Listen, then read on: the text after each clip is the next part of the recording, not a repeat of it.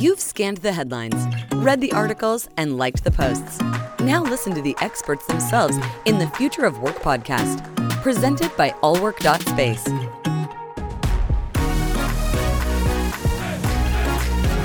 Are you ready? Good morning. This is Frank Cottle with the All Work Future of Work podcast. Today we have the pleasure of having Mark Hemmeter, the founder and CEO of Office Evolution, with us. Mark has been an industry veteran, leader, thought leader, company leader, and has a very innovative approach to our industry and flexible work in general. Mark, welcome to the podcast. Thanks, Frank. It's great to be here. Can you tell us a little bit about Office Evolution, your own history? I know you and I have known each other forever. But can you share a little bit of your own history and Office Evolution's history with everybody? Yeah, I think it's important to go back into the history pre-Office Evolution. So I'm born and raised in Honolulu, Hawaii, in a family business that was all about hospitality. So I helped with projects around casinos, believe it or not, hotels, resorts, food and beverage, retail. And so I've been around hospitality and big, complicated real estate projects my entire life. In 2003, 18 years ago now, I founded Office Evolution, mostly because I was a client of was now a competitor of ours. And I love the model. I love that we were surrounded by small businesses and entrepreneurs. And I've loved entrepreneurs my whole life. My entire family are entrepreneurs. And that's important because it's part of our culture at Office Evolution. So I started Office Evolution in 2003, coming from another flex office provider. And we've always stuck to a model that's been successful through the 2008, 2009 recession, been successful through this pandemic. And it has three components. First of all, we focus on local small business owners. We don't go after the big corporate users, the enterprise, those things. We focus on that local lawyer in your community. Number two, we build in the suburbs. We build suburban and secondary market locations that are close to where our people live. So we are not an urban or downtown or business center type operator. We're a suburban and secondary market operator. And third, which is the most important part, is we're locally operated. So we're a franchise model. We have 73 open locations today. 63 of those 73 are owned by local franchisees. So again, local business focus, locally operated in the suburbs with franchisees. That's our model, and it's been resilient through all sorts of ups and downs for the last 18 years. You know, Mark, the franchise model is interesting, and I think that's a good place to start delving into a little bit. We hear about the expansion of flexible workspace, co-working business centers, serviced offices, accelerators, incubators, all different variety of brands or of companies. Only a few, though, have chosen or have been able, and I think that's more the issue, have been able to franchise, even though a lot of people talk about brand extension and franchising. Mm-hmm. Can you give us a little definition of what a true franchise is versus, say, a wannabe? Yeah. And the differences between franchising and licensing or just brand extension and franchising. So I'll answer that question two ways, Frank. I'll describe kind of the legal definition of a franchise, which will surprise a lot of people. And the second one is, what does it take to be a successful franchisor, in my view? So the legal definition of a franchise is actually, there's only three components. Is there a brand name being used? A shared brand name, number one. Is there a shared operating manual? In other words, a way of doing business. And number three, is there a change of money? Does somebody get paid a fee for that? If those three answers are yes, brand name, shared operating structure or operations manual, and a fee, then it's a franchise under a U.S. government law. And a lot of people try to get around that by calling it a license or something else. And that's okay until you get to a certain scale and somebody starts saying, no, I really think you're a franchise.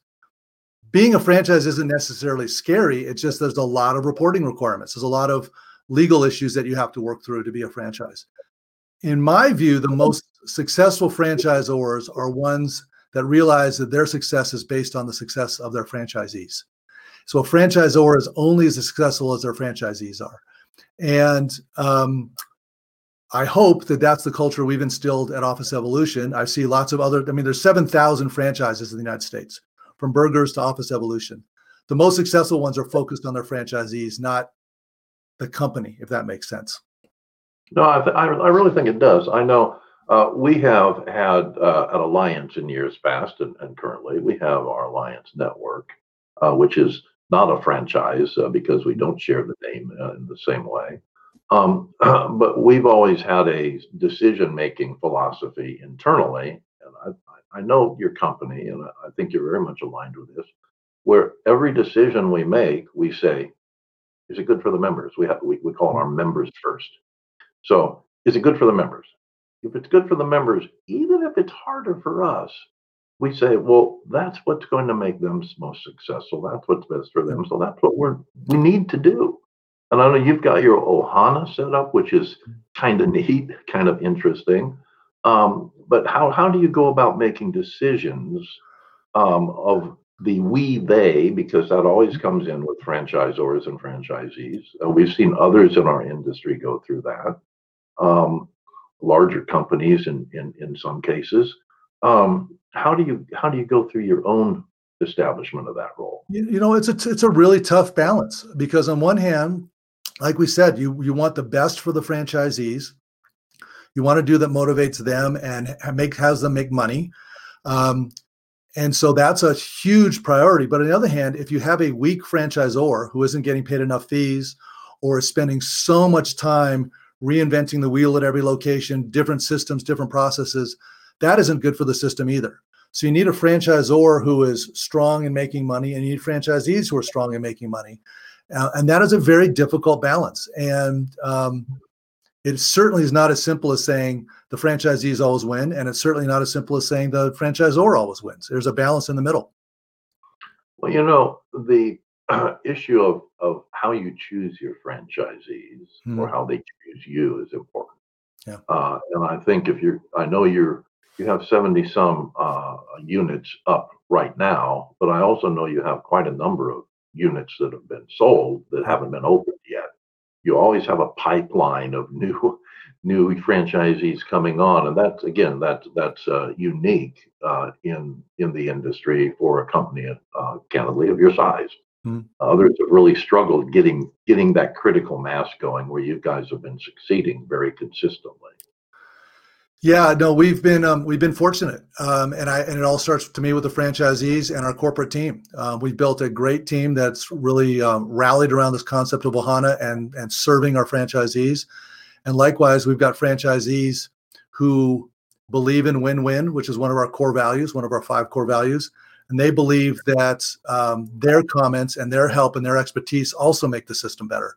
So you're right, it's very important to pick the right franchisees. It's very, very important. It's hard to do. We've had franchisees who surprised us both ways.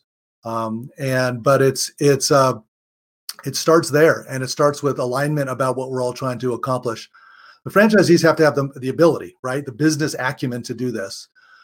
They also have to have the right attitude. They certainly need to have the right balance sheet, but they have to have the right attitude to work on this together as a kind of a shared vision, building a company together. Well, you've referenced, and I've referenced Ohana a few times. I'm not sure that people throughout the audience are familiar with that term, and what an important part it plays within your overall structure, not just between you and your franchisees, but between the centers and the members within the centers as well. How does Ohana extend and live inside of your? Ohana, since I'm from Hawaii, like I said earlier, Ohana is a Hawaiian word that means family. But it also, in the way we interpret it, and the way we install it and put it out there, it's a group of people all working together for a common purpose, a common cause, which can be true in Hawaii. A football team can be an Ohana, for example. Sure. And that's how we use it here. What was that? I say, or my canoeing team. Your canoeing team. Absolutely. Yeah. Absolutely. So we treat this as Ohana. This is not grandpa sitting out in the front porch drinking a bourbon. That is not what this is. This is an active group of people working together for a common cause. And so if you went to all of our locations and asked any employee throughout the whole company and they said, what's your culture? They'd all say Ohana. And they could all tell you what it means. And so what it means, and it really starts with our customers. Remember, our customers are small business owners. They're the ones who write the checks. They're the ones who own the business. Our franchisees write the checks and own the business, and we do the same here. We are all small business owners together in this, figuring it out. So we're this ohana of small business owners trying to figure out how to make our way through life and make our way through our businesses. And that unifies us. And it did remarkable things through the pandemics. Because we all know we're striving to work for each other's better interests and improve the ohana, no one threw rocks during the pandemic. No one blamed. No one finger pointed. Everybody said, this sucks. What do we do to make it better? But no one lobbed hand grenades at each other during the entire thing. And I credit that to the power of ohana. Well, I think it is important overall to really understand that all companies need, particularly franchise companies, because you've got so many layers. Mm-hmm. They need something that draws their culture together. And I think that goes well beyond the franchise concept, certainly overall. It's every company, everybody needs something that draws people together. And you've chosen family, which is a wonderful extension. And I understand how, I've spent many years in Hawaii as well. And as you know, and I understand how strong ohana is as not just as a word, but as a complete lifestyle. And I think that's what that's what you've succeeded in creating. Yeah, Frank, if you think about our users, our customers all started their own small businesses, 90% of them. And they did that most likely because they believed in their own talents and what they could do. They wanted to spend more time with their family. They were sick and tired of the commute. They were sick and tired of missing their kids' t-ball games. So for them, starting their businesses was about family from the beginning, their families. And so we're just multiplying that. And that's, maybe later in this talk, we'll talk later about kind of enterprise and why we don't really go after enterprise, because while enterprise is a great solution and there's a lot of that out there and we get our fair share of it, it's not what we're really about at the end of the day. We're about that small user who wants a place to hang out and feels like they're part of a family. Well, no, I think that's great. The concept of community is so strong within so many centers, and it's talked about so much. But you've really taken the concept of community and elevated it to family. And I think that's an important distinction. It's not just a word. It's not just a hyper networking. You really have elevated it. One of the, I don't want you to have to give away any trade secrets here, but I'm gonna pound on you a little bit. Many people in the industry look at franchising as a solution for extending their own brand. Or their own reputation, because very few companies in our industry actually have a brand. When you say, "Oh, I have a co-working center," most people say, "Oh, like WeWork," even though they're quite a challenged company right now. If you say, "I have a business center," it's, "Oh, like Regus." It's the same. Those companies have a brand. Most small companies do not, but they do have a good reputation. In almost all cases, and they want to understand how to extend that. In the services that you provide, they differentiate from other franchise organizations that I've seen in the past or that I see currently. You do a lot of centralized work that lessens the load for the franchise operator in the field. Could you kind of describe some of your centralized services briefly so that people understand what it takes to launch a franchise versus just having a great brand and maybe a great operating policy? Well, let me start with the why first and why we do this. So I come from the hotel business and I try to be a student of that business. And if you watch everything from a Hilton all the way down to a Hampton Inn or a Fairfield Inn, they centralize a lot of services to try to make those hotels as simple as possible. The other thing is keep in mind that our locations are suburban secondary markets and they're smaller. So, they're 10,000 feet or so, 15,000 feet. And so we need to make sure they're really, really efficient. So we ask ourselves all the time, what do we put out in the field as a responsibility and what can we centralize to make those locations more efficient? And also give us scale, the ability to add more locations on, plug and play pretty quickly. So that's why we do it. So what we do, for example, right now is we do all of the invoicing for all the locations centrally. We issue all the invoices, collect all the money, deposit in the franchisees' accounts so they don't have to. And Frank, we didn't say one thing, but Stop right there. Do you just do the invoicing, or do you have a excuse me, a master operating system that handles other elements within the center? No, we have a master operating system for sure. I mean, we have an overall enterprise level infrastructure that handles all of this. So so I'll give you an example. Like we said, we do all the invoicing, collect all the money, deposit it in the franchisees' accounts, so they don't have to. And remember, each Office Evolution location has only one employee at the center. One employee, not the investor owner, but one staff member. One paid staff member plus the franchisee. Several of our franchisees actually fulfill that role too. They're the operator too, but generally it's an employee. So I'll give you an example why this is another reason why this is important. Well, let me back up. So we do central telephone answering, do centralized support, centralized technical support, centralized marketing. We have one single website for the entire system that we maintain. We have 2 pay-per-click vendors that we maintain that the franchisees work with. So there's a lot of things that we centralize to do the heavy lifting so the franchisees don't have to. Now they pay us fees for those, but they don't have to go figure it out on their own. The other thing, Frank, is, for example, we allow every customer to use any location anywhere in the United States 24/7. So where this gets complicated is if you move between franchise locations because they're owned by different people. So if you go from an location in Columbus, Ohio to one in Indianapolis, Indiana, which happens all the time, behind the scenes, we figure out how the money moves around. And so that's another example of centralized services that we have to provide. How about reservations and booking and things of that nature? It's all centralized. I mean, the franchisee plugs and plays into our centralized technology platform, so they aren't reinventing the wheel every time. That's what they pay us for. They pay us for a system, and that's what we provide. I'm going to go one step further. One of the big changes that we're seeing in the industry over the last several years has been the utilization of phones, live reception, phone systems, etc. Many centers that are built today, co-working centers in particular, don't put in centralized phone systems for the center, for the client. So they say, well, the client already has a mobile. Why do they need that? How do you handle telephony, live reception, things of that nature? Centralized, individualized? Centralized. It's centralized. It's a big nationwide VoIP telephone system. So we have our own phone switch in a co-location center here in Denver, and we install VoIP telephones around the country, plug and play. We are definitely looking at upgrading that system to going to one that has more bells and whistles, where you can have an app on your phone, and in essence, you're in the center. But right now, it's a centralized telephone system. There's no local phone numbers at every location. There's no T1s or all that old stuff or SIP trunking at a location. We do it all centrally. We can get phone numbers in New York and Florida and California and Washington. We have all that, but it's all centralized, plug and play at the location.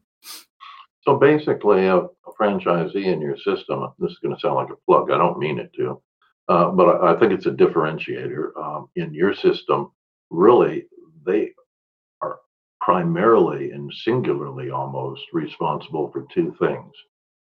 First, the physical plant, the center, and the relationship with the property company, and in some cases, they probably own their own buildings as well. And second, Ohana, service, family. That's it. They have one other responsibility, and that they have the sales functionality. They have to close the deals. So we drive leads, they close deals. And so they're all in charge of their own pricing, how they want to price. And that's one of the things we're looking at too. Can we centralize a sales opportunity for them, or some sort of hybrid? But that's the only differentiator from what you said, is they have to close the deals in today's system. Well, I would say that you probably can centralize sales on certain things, or at least in certain time zones. You can take over sales on the East Coast when they close the office, and you still have leads and things of that nature coming in through your website, so people don't have to wait. We have a real practical concern too, since we only have one employee and a franchisee who probably has another career or another job. What happens when that we call them a BCM, business center manager? What happens when that BCM is sick, has their own T-ball game to go to, moves, quits? How do we cover the sales functionality for a location like that when there is nobody at the front desk? So that's another reason to do it too.